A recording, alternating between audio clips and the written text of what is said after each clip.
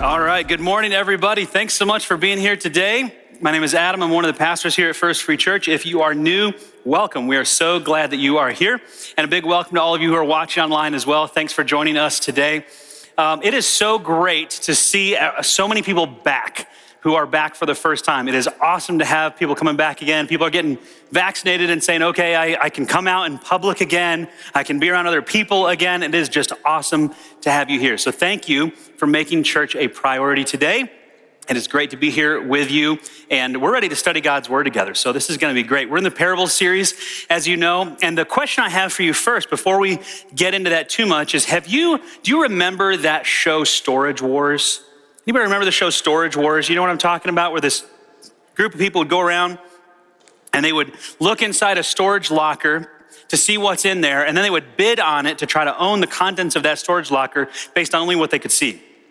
So maybe they look in there and they see a chest or something, and they're thinking, okay, there could be coins in there could be some other valuables, or they see a picture frame up against the wall, and they're like, maybe there's some artwork on the other side of that. They can only see the back of it, and they're wondering. And so they bid on this to try to see what could be inside, and am I going to get a lot of value out of this when it doesn't look like there's much value at all?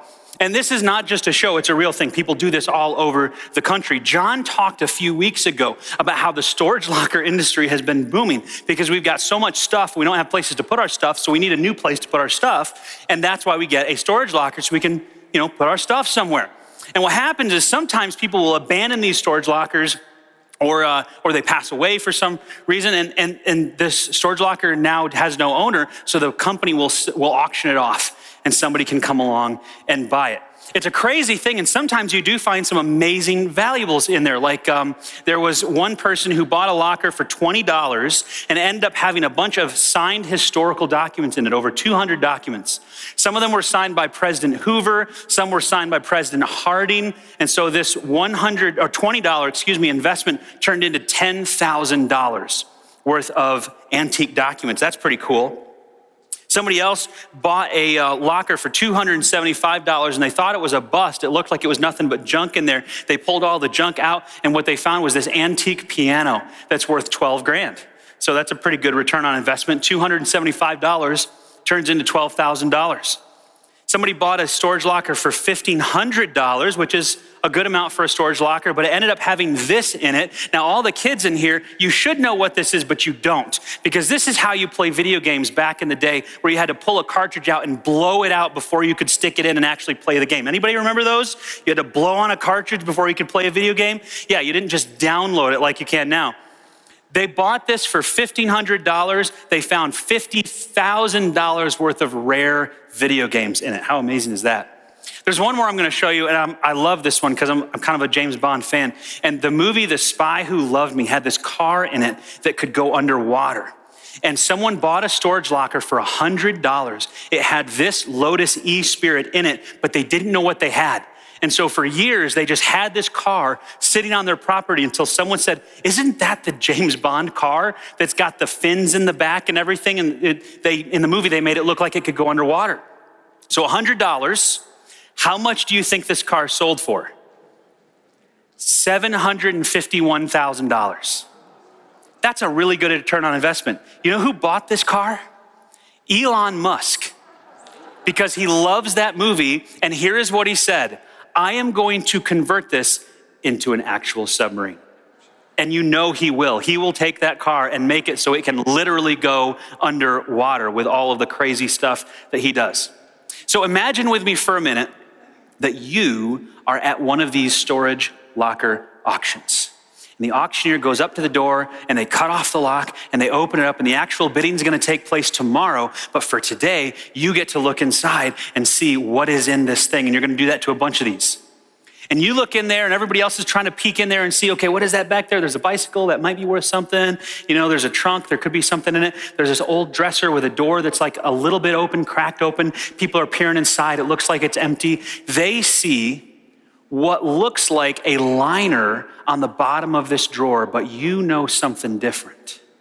See, you know that what looks like a liner is actually a painting. It's a long lost Picasso painting that's worth $28 million. And so you find this incredible painting. Everybody else doesn't seem to be reacting to it. They don't know what's going on. They just move on the other way. And you can hardly contain your excitement. You've got your poker face on, trying not to let anybody know. And you cannot wait to get back the next day to just bid on this thing and get this, because it doesn't matter what you have to pay for it. You could bring everything you've got and it still would not be worth $28 million. So you go home. And you get all your stuff. You get your dishes, you get your clothes, you get everything you have. You have this massive garage sale. All your friends, you get on Craigslist, you get on Facebook Marketplace, you sell everything you can, even though you're taking less money than it's actually worth, because you're just trying to get as much cash as possible, because you know with everything in that locker, it's probably gonna go for a lot of money, but it doesn't matter, because what's in it is worth so much more than what you might pay for it. And you scrounge together, in the end, you sell everything you've got, and you've got $10,000, and you go back the next day and you buy that storage locker, and you don't even care. You're happy. You are happy to get rid of your stuff. It's like Marie Kondo on steroids. Just give it away. Just joy, joy, joy, joy. Give it all away, because I know what I'm going to get in return is so absolutely incredible. It is worth everything I have. You risk it all, but it pays off big. If the parables of Jesus were told today, it might sound something like that. So you all probably know what a storage locker is. You've heard of a Picasso before. This is all relatable to you. You understand this. When Jesus told the parables, they were understandable and relatable to his audience as well. They knew what he was talking about. We're going to read a couple of parables today. We're going to study them together. And as we do that, we're going to try to understand them from the perspective of the original audience. We're going to fill in some of the details a little bit, like Jesus likely did, so that we can try to get a sense for what were they feeling, how were they hearing this, and what can we take away from it. Before we do that, before we read from God's word, I'm going to ask us all to bow our heads, and let's just pray and ask him to speak to us. Heavenly Father, this is your word. It is true. We believe every bit of it. And we're going to read some of it today and try to learn from you how you want us to apply it to our lives. This is teaching that is timeless. It's from your Son. It's from Jesus. And we pray, Holy Spirit, that you would illuminate this to us. Help us to understand what we can take away from it, and help it to not just be something that we hear today and it floats out of our mind this afternoon and it's gone by lunch. But I pray that this would be a Monday through Saturday kind of teaching, that we would take away some things that would change the way we live our lives this week as followers of you. And in Jesus' name we pray, amen. Well, if you've got your Bibles with you, or you can open up a Bible app on your phone, go to Matthew chapter 13. Matthew chapter 13 is where we're going to be. There are a lot of parables in this chapter, and a lot of them have to do with the kingdom of heaven. That's what we'll be talking about today. You're going to hear that phrase so much you're going to get sick of it by the end of this message. But we're going to talk a lot about the kingdom of heaven. Here's what Jesus says in Matthew chapter 13, starting in verse 44. He says, "The kingdom of heaven is like a treasure that a man discovered hidden in a field. In his excitement, he hid it again and sold everything he owned to get enough money to buy the field. Again, the kingdom of heaven is like a merchant on the lookout for choice pearls. When he discovered a pearl of great value, he sold everything he owned and bought it." You know that I like to add a little bit of historical flavor in here as well, so that you understand that parables were not just something that Jesus did. They were something that was a rabbinical mainstay. Rabbis used parables to teach. And we have a lot of these recorded for us, written down, so that we know the hidden treasure motif was actually a really common thing among rabbis. Jesus was not doing anything unique there. He's just applying it a little bit differently. Rabbi Simon told a parable about a man who inherited a plot of land in a faraway country. And when he inspected that place, he found nothing but just garbage and junk. So he sold it for a little bit of money, thought, at least I can get something out of this, and went back home and didn't think anything about it. A little bit later, he heard that the man he sold the land to had pulled away all the junk and found stockpiles of silver and gold and other precious metals and pearls. And the man who inherited the land was sick with grief because he had let such a treasure slip through his fingers. And the man who purchased the land, not knowing this treasure was there, was overjoyed. Rabbi Simon told this parable to try to help people to understand how the Egyptians felt when they finally let the Israelites go. They didn't know the treasure they had, and they let it slip away. I don't know why Rabbi Simon felt people needed to really understand that feeling. but he wanted people to understand that the Egyptians let a great treasure slip away when they let Israel slip away. In fact, Exodus tells us, the book of Exodus, that the Egyptians said, why did we do this? Why did we let the Israelites get away? So Jesus tells two parables like this that are based on the hidden treasure motif. Two parables that are all about the kingdom of heaven. That's Jesus' point, not the Egyptians, but the kingdom of heaven. He says the kingdom of heaven is like this. The kingdom of heaven is like this. And we're going to explore what each of these parables means. But it's important to understand something first. When we read the parables in Scripture today, we are getting a condensed version. We're not getting the full parable. We know this because when you read the same exact parable in different books of the Bible, different gospels, there are different details that are shared.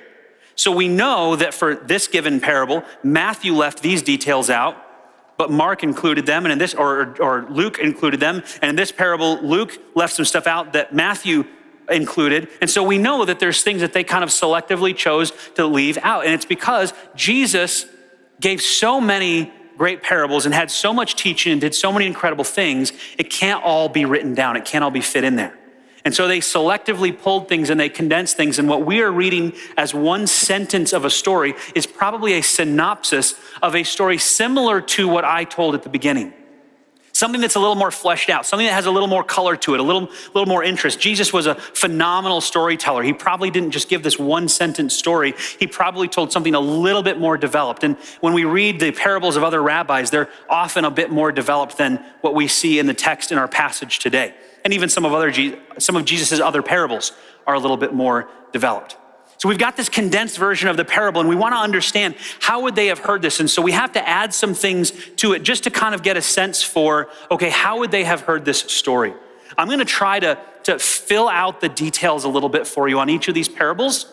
And I'm going to do it in a way that I think is as faithful to the text as possible, but still gives us a little bit more to chew on and understand maybe how his original audience would have heard these.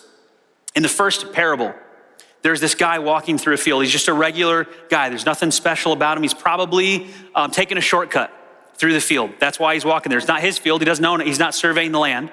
He's not out looking to buy property. He's just a regular guy, maybe on his way home from work, and he's cutting through a field. And as he's going, he stumbles across a rock. And when he kicks this rock with his shoe, it moves a little bit, and he sees some coins sitting there. He goes, that's interesting. Somebody dropped these out of their pocket, and he gets down, and he starts to move another rock, and there's more coins under there. And he moves a big rock away. There's hundreds of coins down here. This is incredible. This is the most amazing thing I've ever found. And he probably kind of gets up and looks around like, is anybody else seeing this? Hope not. And what does he do? He covers it back up, right? Puts it back the way it was. Maybe puts a few extra rocks on there just to make sure nobody else sees this. He could take the treasure for himself right now, but that wouldn't really be honest. He doesn't own this land. He doesn't own anything that's found on this land. And he is actually an honest man. He's not going to just take this treasure and walk away with it. So he covers it back up the way it was before. Now, it's not unusual, if you're the people listening to this parable, you would understand this. It's not unusual to bury your valuables like this in the ground back then. It was a very normal thing to do. Today, we wouldn't consider that necessarily to be the best investment advice, but back then, this area of the world was constantly changing hands. You had the Assyrians coming in, the Babylonians and the Ammonites and all these different people who were always trying to take over this place. And so it was a normal thing if you had some money that you wanted to have like an emergency fund to go in your yard or your farm somewhere, find a spot, dig a hole, put your treasure in there, put some kind of special rock or something over it so you could find it later. And that way you had this emergency fund stashed there. In fact, back in the 1990s, I think it was 1998, some archaeologists found a stockpile of silver coins that dated back to hundreds of years before Christ, that had been left there for just such a purpose, just buried in the ground. In fact, the Qumran caves, I don't know if you've ever heard of these caves in southern Israel where they found the Dead Sea Scrolls. One of the scrolls there was literally a list of treasure and where it was buried. Wouldn't you like to be the person that found that scroll? Like, this is all the places we put silver over here, we put gold over here. So this is a normal thing to do. You'd bury your treasure sometimes, and then maybe the owner of that treasure passes away. Maybe they forget where it's located. Who knows what happens? But at this point, these coins here are probably older coins that the owner didn't even know were there and weren't put there by the owner. So when this man walks through, this regular guy, maybe the rains had come through and washed some dirt away and it made it easier for him to see. I don't know. But somehow he was able to see this treasure that no one could see before. So he puts some dirt and rocks back over the treasure. He goes to the owner of the land and he says, I'd like to buy this property from you. And it's clear that the owner doesn't know about the treasure. Now let's pause there for a minute because this has raised, for some people, some questions about the ethics of this parable that Jesus tells. Was the man wrong to not tell the owner about the treasure? One thing I'd like to say about that is that's not the point of the parable. And so a lot of times we try to pull meaning out of parables that is not really the point of the parable at all. That's not the main message of it. And so Jesus is not trying to get us to think about whether it was right or wrong for this man to cover it and then go talk to the landowner about it. But based on the rabbinical codes of the time, it probably would not have been wrong at all for him to do this. It probably would not have been unethical. It's a little like, if you want to think about it from your perspective, go back to that storage locker story earlier. Put yourself there with the drawer. You see something inside that's incredibly valuable. No one else knows it's there. The company that owns that locker doesn't know it's there. Do you have an obligation to go to them and say, hey, I know you're about to sell this to me tomorrow for $10,000, but it's actually worth $28 million. Like, are you obligated to let them know about the treasure that you found? Probably not. I mean, maybe you'd want to do that. I don't know. But the bottom line is that's not the point of this parable anyway. So the ethics of whether or not it was okay for this man to go purchase land knowing that it had a treasure on it are not the main point of the parable. That's not what Jesus is trying to tell us about.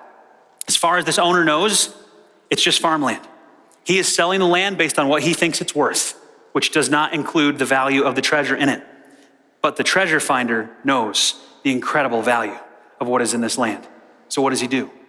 He goes back home and he has a massive garage sale.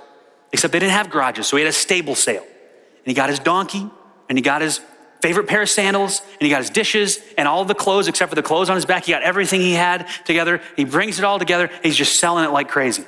Letting everybody know, hey, you can buy my stuff, take it all. He takes it for less money than it's worth. Why? Because he wants to get as much money as he can so he can go back and buy that plot of land. And he's left with nothing but the clothes on his back and a bag of money, and he goes back to the owner, and he purchases that plot of land. Now, any poor or middle-class person hearing this parable will be listening like this, eyes wide open.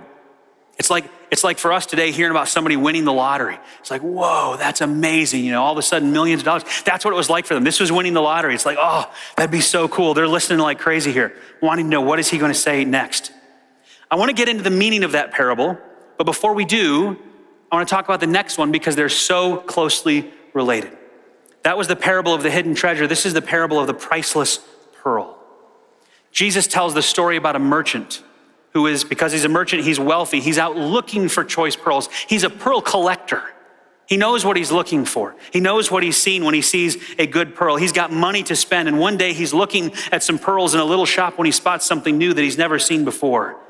It's a pearl that is bigger and more perfect and more pristine. It has more luster. It's just an incredible pearl to look at. And he knows that this is the best pearl he has ever seen in his life, and he just has to have it.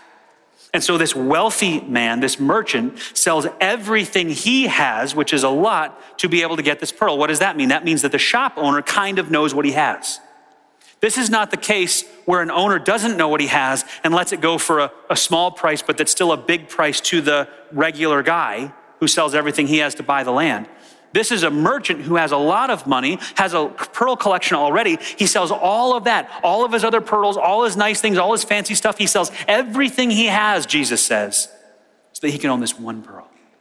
Because this one pearl is the most beautiful thing he has ever seen, and he just has to have it. Now, we would call that reckless, right? We would call that foolish, to sell everything you have just to get one thing that you can't really do anything with but look at.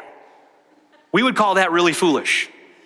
But that's how valuable this pearl was to him. Jesus is making a point from an extreme example of this pearl is so incredibly valuable. He'd rather lose everything else if he could just have this one thing. And just as maybe you could imagine yourself in the storage locker story, Jesus' listeners are imagining themselves in these stories about the hidden treasure and the priceless pearl. And these parables always have a deeper meaning. It's not just about finding hidden treasure. So what is it that Jesus is communicating here? What's the treasure? What's the pearl? How are we to understand the kingdom of heaven when Jesus says the kingdom of heaven is like these things or these situations? What does that mean? And there have been all sorts of theories and ideas about how we should interpret these parables. And so you may have heard this passage preached on before, and you may have heard someone give a completely different application than what I'm going to give today. Because through the centuries, it's been a common thing for people to look at parables and try to allegorize them and find extra meaning in them that probably was not originally intended. And so we look at the individual words, we look at the field, we look at the treasure, we look at the pearl, and we try to figure out what did this mean and what did that mean? And we go all Da Vinci's Code on these parables, trying to figure out all the hidden meaning that's there, when most of the time, parables have a relatively straightforward meaning, even though it might be hard to discern sometimes. And there isn't a lot of extra stuff that we have to analyze to figure out all this extra meaning that may be there. Some people think that the field has special significance, and they'll reference another parable about the sower scattering seed on the field, and that being the world. And so the field represents the world, and they find all this extra meaning in that almost certainly is not what is intended when Jesus gives this parable. The field is just the setting. It's where it takes place. It's where the treasure is found. The treasure hunter, the merchant, the pearl, these are loose representations of things that may not have a tight connection to anything in particular that we are supposed to walk away from and say, okay, this represents this, and this represents this, and this does this to this, and therefore this means this. That's not really the point of a parable or what Jesus is trying to get across. This is a similitude parable. It's a parable that says something is like this experience. Something is like this situation. Some people will even take the wording of these two parables and they'll try to find extra meaning in that because they see in the first parable, the kingdom of heaven is like the treasure that is found in the field. And in the second parable, the kingdom of heaven is like the merchant who is looking for choice pearls. And I studied this a lot this week to try to make sure I understood, okay, what's going on here? Is there really some significant difference here? And the reality is, in all likelihood, and most scholars seem to agree on this, the point of the parable is not to say, in this parable, the kingdom of heaven is the treasure, and in this parable, the kingdom of heaven is the merchant searching for a pearl for some reason. That's probably not the point. The point is, the kingdom of heaven is like this situation. The kingdom of heaven is almost like the experience or the emotion when this situation happens. Let me tell you a story that will give you kind of the feeling of what the kingdom of heaven is like. That's likely what Jesus is trying to get across here. Some have suggested that in the first parable, the disciples are the treasure hunters. In the second parable, that God is the merchant. Some have suggested that the pearl is the church.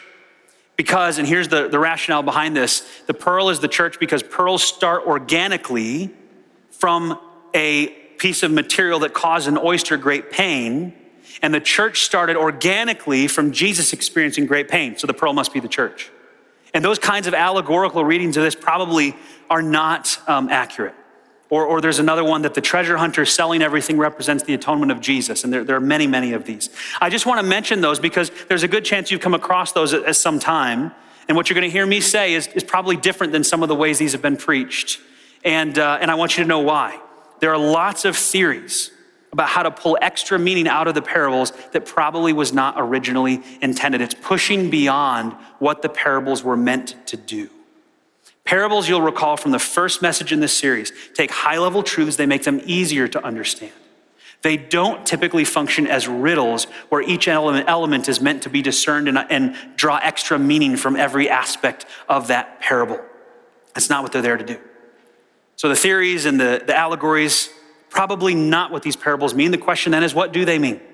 And most scholars today will say that there are two primary points to these parables. Two things that Jesus is intending to communicate to his listeners. And the first one is the value of the kingdom. The value of the kingdom. And the second one is the cost of discipleship. The cost of being a part of that kingdom. Let's talk about the kingdom of heaven for a little bit. A lot of Jesus' teaching was about the kingdom of heaven. You need to understand that when the Jewish people talked about heaven, a lot of times that was a placeholder for God. talking about anything to do with God, the realm of God, the reign of God. They didn't want to say God's name because they might accidentally take it in vain. And so they would say other things like blessed one, or they had different words they would use to refer to God. The kingdom of heaven is like saying the kingdom of God, or the kingdom of Christ, or the kingdom of God's Son, or the kingdom of light. All of these terms refer to the kingdom of God. It's anywhere where God reigns and rules. It's anywhere where his will is done, where people and things are following the will of God. That is the kingdom of heaven. But the Bible tells us about two spiritual kingdoms. There's the kingdom of heaven, and there's the kingdom of darkness, or the kingdom of the world, the kingdom of Satan. The rulers and principalities of the air are a part of this kingdom. It's a kingdom of darkness, kingdom of the world. In Colossians, last year, we did this book study of Colossians. In the first chapter, Paul says, for he rescued us from the kingdom of darkness and transferred us into the kingdom of his dear Son. That's the same kingdom, who purchased our freedom and forgave our sins. In 2 Corinthians, Paul talks about the old life being gone and us having a new life. It's the same idea of being transferred into this new kingdom, from darkness into light, from the world into heaven, moving out of that kingdom into this kingdom. And when Adam and Eve were tempted in the garden, they transferred, when they sinned, from the kingdom of darkness into the kingdom, or from the kingdom of heaven rather, the kingdom of God, into the kingdom of darkness. They chose to follow Satan instead of follow God. And in that instant, they shifted allegiances. They switched out of God's kingdom into Satan's kingdom, because now they're doing Satan's will instead of God's will. And after that point, every child that would be born to them and every grandchild would be born into the kingdom of darkness instead of the kingdom of heaven that they came from. And that's why on and on and on and on, we have this problem of our children being born into the kingdom of darkness. And for proof of that, you need to look no further than my children. They were born into the kingdom of darkness. I assure you, yesterday was a prime example of that. Sometimes you just wonder, like, what is going on there? But they're born into the kingdom of darkness. What do we expect? We did not have to teach them how to sin. We didn't have to teach them how to scream or hit or yell or bite or any of that stuff. They do it all on their own. Trust me, we don't teach them to do that. We really don't. They figure it out. They're in the kingdom of darkness, and we pray and we work and we teach so that they will one day be transferred into the kingdom of heaven, the kingdom of light. What's really interesting about this is that Revelation talks about a time in the future when the whole world will finally become part of Jesus' kingdom. It's in chapter 11 of Revelation, verse 15. The angels are blowing their trumpets. The seventh angel blew his trumpet, and there were loud voices shouting in heaven, the world has now become the kingdom of our Lord and of his Christ, and he will reign forever and ever. See, it's not that way right now. We don't live everywhere in this world is not a part of the kingdom of heaven right now, and we know that, and you don't have to look very far to see that. You can turn on the TV or get online. If you dare read things on Twitter, you will see not everyone is a part of the kingdom of heaven. Not everything is done according to God's will right now, but praise God, one day in the future, we know, because Revelation tells us, it will all be subjected and part of God's kingdom. One day, his reign will be over everything, but right now it's not that way. And Jesus is teaching these parables to help his followers, or soon-to-be followers in some cases, understand this is what the kingdom of heaven is all about. This is what it is like. This is how you should think about it compared to the kingdom of darkness. It is worth selling everything you have for, because it's so valuable. It's worth risking everything you own. It's worth losing everything else. That's how incredible God's kingdom is, how much you should want to be a part of God's kingdom. All of Jesus' teaching focused on the kingdom of heaven and how different it was from the world, and how people in the kingdom of heaven will operate differently, and how we should pray that God's will be done here on earth as it is in heaven, and then go live that out. Jesus said that rich people would have a hard time with it. See, rich people have so many goods and so many things, they don't think they need anything else. And so it's really hard for them to even imagine getting rid of everything they have and being a part of the kingdom. That's why Jesus, do you remember the story of the rich young ruler? Remember when the rich young ruler comes to Jesus and wants to be a part of the kingdom, wants to have eternal life? What does Jesus tell him? Go sell everything you have and you will gain great treasure in heaven. Now, was Jesus telling him that in order to get into the kingdom of heaven, he had to go buy his way there? No, not at all. What Jesus was demonstrating was that this man valued something way more than the kingdom of heaven. He said he wanted to be in the kingdom. He said he wanted eternal life with God, but the truth was he valued his stuff on earth more. And Jesus was pointing that out and saying, would you be willing to get rid of everything you have to be in the kingdom? Not because that's how it works, but because it pointed out the flaw in this man's thinking and in his heart. He valued something, his stuff, way more than he valued the kingdom of heaven. And the point Jesus is making here is that the kingdom of heaven is incredibly valuable. It's so valuable and worth it that everyone from the poor to the wealthy should want to be willing to sell everything they have. The poor guy walking through the field, the wealthy guy collecting pearls, you should be willing to sell everything you have because the kingdom is that valuable. It is that important. It's why Jesus told the rich young ruler, go sell everything you have. He was making a point. If you just step back and think about this, I'm on this earth for maybe 80 to 100 years, right? How long is eternity? How long am I in this world versus in the kingdom of heaven? Like if I were to stretch it out across this stage and try to find the spot that represents my life on this world and your life on this world, could my fingers get small enough to represent it in proportion to eternity? It doesn't even register. And yet we live like the stuff that happens here is more important than what happens here. Don't we? It's exactly what this rich young ruler was doing. It's what Jesus was pointing out. And Jesus is saying the kingdom of heaven, it's worth everything. It's worth everything you got. There is nothing you have that you hold on to right now that you love so dearly that you wouldn't be willing to get rid of that is nothing compared to the kingdom of heaven. It is so much more valuable. You know, I have counseled people who have had to sell nearly everything they had to pay off their debts. It is not a fun thing to do. But when Jesus tells this parable about the man who bought the field, he says something very interesting. He finds the treasure, he covers it up, he goes back home, and it uses this phrase, with joy, he sells everything he has. With joy.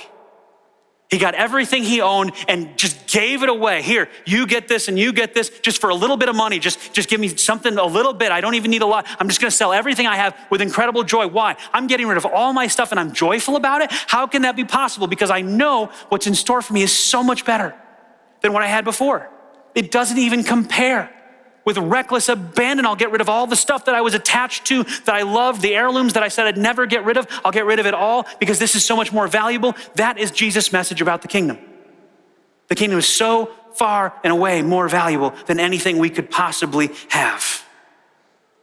So what does this mean for you and me? What do we do with this information? Jesus is not saying that there's some price we have to pay to enter the kingdom. He's not saying that we have to earn our way there, not at all. We know that that is true.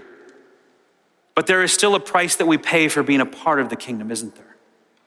We don't feel that all the time, especially in this country. We don't feel that as often as other brothers and sisters in Christ do around the world. I mean, yeah, sometimes we get ridiculed. Christians get made fun of a lot. You'll see Christians portrayed the wrong way in movies and media, and maybe it bothers you a little bit. If you're a follower of Jesus, if you're a part of the kingdom, there's some prices to pay sometimes for standing up for what you believe in. You might lose your job in some instances. In some cases, you may lose some friends. You may lose some family members. You may have relationships that go away because of your stance, because you're part of the kingdom of heaven, because you want God's will to be done in your life and you're going to do God's will in your life. And not everyone likes that. And so there's a price to pay sometimes because our perspective from the Bible clashes with the world's perspective and its agenda. But here's the thing, the kingdom of God is worth it all. The kingdom of God is worth it all. And we have not even begun to see what happens when Christians are seriously persecuted, when Christians seriously lose everything for being a part of the kingdom. We don't understand it like our brothers and sisters around the world right now. The persecution that happens for those that say they trust in Jesus is incredible. We are incredibly blessed. I do wonder if in the next couple of decades we are going to see some changes there. If we are beginning to see a trend where Christians more and more are more persecuted, do have a difficult time because of our faith in God. We don't understand this parable the way people in the first century would have, and we don't understand it the way our brothers and sisters around the world do. We may in the near future. the kingdom of heaven is worth losing everything for. Paul writes in Philippians what is probably calling back to these parables. At least it's exactly the same theme. He says, I once thought these things were valuable. He's talking about all the stuff from his past, the stuff that he did, the good things that he did and had. I once thought these things were valuable, but now I consider them worthless because of what Christ has done. Yes, everything else is worthless when compared to the infinite value of knowing Christ Jesus, my Lord, being a part of his kingdom. For his sake, I have discarded everything else, counting it all as what? Garbage, it's rubbish, it's nothing. I count it all as garbage so that I could gain Christ and become one with him. Not because by doing that I earned that, but because all of that stuff doesn't matter to me now that I'm in his kingdom. It's so much more valuable. Being a part of the kingdom of heaven changes everything for us. It changes our wants, it changes our desires, it changes our allegiances. It should change what we value and what we prioritize. Colossians chapter 3, we went through this in detail a few months ago, so I won't spend a lot of time on it. But I want to read a passage where Paul is talking about the difference between heaven and earth. This is very instructive for us. He says, since you've been raised to new life with Christ, that's that transfer from the kingdom of darkness to the kingdom of heaven. Set your sights on the realities of heaven, where Christ sits in the place of honor at God's right hand. Think about the things of heaven, not the things of earth. Those are those two kingdoms, darkness and light, world and heaven. For you died to this life, the old kingdom. Your real life is hidden in Christ with God. And when Christ, who is your life, is revealed to the whole world, remember one day Revelation says the whole world is going to see and going to be part of his kingdom. That's coming. When Christ is revealed to the whole world, you will share in all his glory. So here's what you need to do. Given this reality, given the fact that you were transferred from this kingdom to this kingdom, from darkness to light, from world to heaven, all of that, here's what you need to do. Put to death the sinful earthly things lurking within you. Have nothing to do with, and here's the list, sexual immorality, impurity, lust, evil desires. Don't be greedy. For a greedy person is an idolater. Why? Because anytime we're greedy like that rich young ruler, we're taking stuff of this world, stuff of the kingdom of this world, and we're saying it's more valuable to us than God and his kingdom. Don't be greedy, because to be greedy is to be an idolater, worshiping the things of this world instead of God. Because of these sins, the anger of God is coming. You used to do these things when your life was still a part of this world. That's that old kingdom. But now is the time to get rid of, and here's another list, anger, rage, malicious behavior, slander, and dirty language. Don't lie to each other, for you have stripped off your old sinful nature and all its wicked deeds. Put on your new nature. In other words, you used to be a part of this kingdom, the world, the darkness. Now you're part of this new kingdom. Act like it, live like it. Put on the clothes of a participant, a citizen of the kingdom of heaven. You are in that kingdom now. Strip off the old sinful nature. Put on your new nature and be renewed as you learn to know your Creator and become like him. What an awesome thing we are called to do. He says in this life, it doesn't matter if you are a Jew, a Gentile, circumcised or uncircumcised, barbaric, uncivilized, slave or free, all the things. Christ is all that matters. And he lives in all of us who have trusted in Jesus. This is Paul saying, the kingdom of heaven is so much more valuable than all the stuff we hold on to, all the stuff we value, all the stuff we prioritize. We may not understand the value like people around the world do sometimes, but we definitely understand the temptation to value the things of the world, don't we? We very much understand the pull that they have on us compared to the things of God. The kingdom of heaven is so valuable that we should be willing to give up everything else for it. Everything we have for God's kingdom. Not because we can earn it, not at all, because Jesus is giving it to us. And as members of that new kingdom, we should want to live differently. The things of the world, the things of the old kingdom should have no pull on us. I know they do, and Paul talked about this. They do have a pull on us, but we need to reject them and put that to death and take off that old sinfulness and fully give in to God's kingdom, because it's worth so much more. I want to get really practical here in the last 2 minutes. Really practical. 3 things for you to take away from this. The first one is we need to give up anything that goes against God's will. We need to give up anything that goes against God's will. And I know that almost goes without saying, and yet, don't we have such a hard time doing it?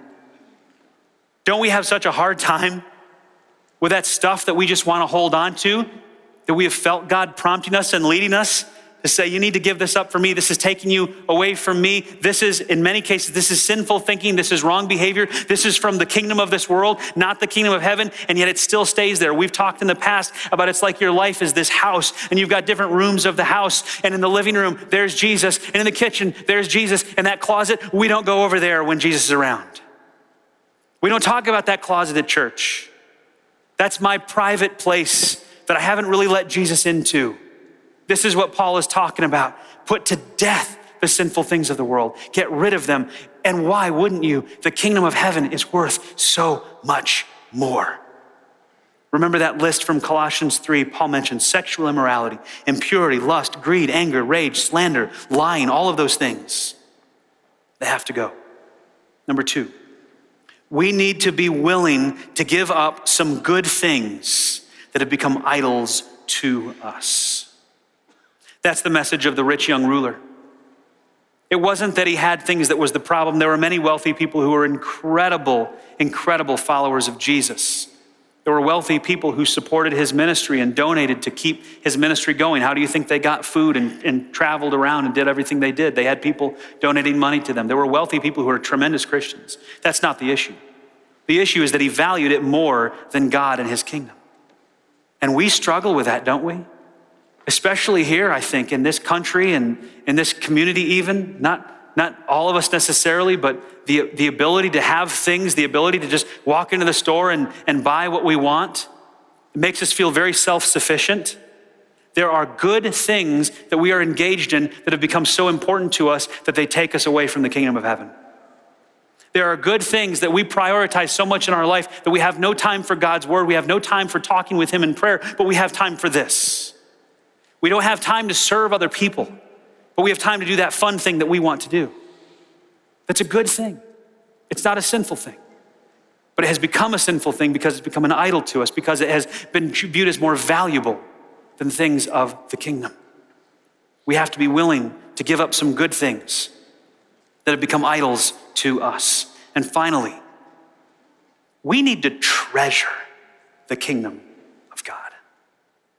If there's one major takeaway from today, and one major takeaway from these parables of Jesus, it's that the kingdom is so valuable that it should just capture our attention. We are a people distracted, aren't we? Distraction, distraction, distraction, distraction, all over the place. When you leave here, you will be filled with distractions. Tomorrow morning, there will be all sorts of distractions. The merchant who found the incredible pearl got rid of every single distraction just to look at this one pearl. Why? Because it was so amazing, it was so valuable. The kingdom of heaven is like that. It is so incredible that we should just get lost in the fact that God has made us to be a part of his kingdom. If you have trusted in Jesus Christ, if you have transferred from the kingdom of darkness into the kingdom of his son, the kingdom of heaven, then you have something so incredible that everything else pales in comparison. And you can just gaze at that and worship God and praise him and say, Lord, thank you for what you have done for me. Nothing else even compares to this. We need to treasure and value God's kingdom. We're going to have a chance to do that in a moment. Our band's going to come back out in a little bit. I'm going to pray, and they're going to come back out, and we're going to sing a song to Jesus and thank him for what he's done for us. And as we do that, remember the kingdom. Treasure God's kingdom. Would you bow your heads with me? Father, we thank you for this time that we've had to study your word, to hear about your kingdom and how valuable it is. Thank you for these parables that are written down and recorded for us. We're so blessed to have this teaching to remind us of what really matters and what's really important. My prayer, Lord, is that number one, you would help those of us who are a part of your kingdom to really treasure it and value it, to understand how much more important it is than anything else we could possibly have or do or hold on to. Maybe there are some things this week that we need to give up because they're taking our attention off of you. They're not a part of your kingdom. Lord, help us to have the discernment. Give us your conviction of your Holy Spirit to guide us in those things.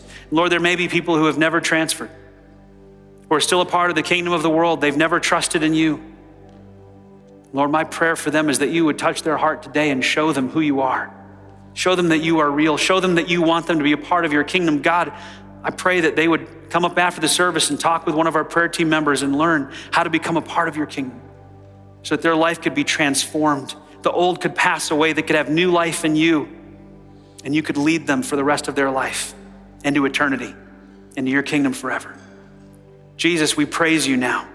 We glorify you now because of what you've done for us, because what you did in your kingdom is so much more valuable than anything we could possibly have. We pray this in the name of Jesus. Amen.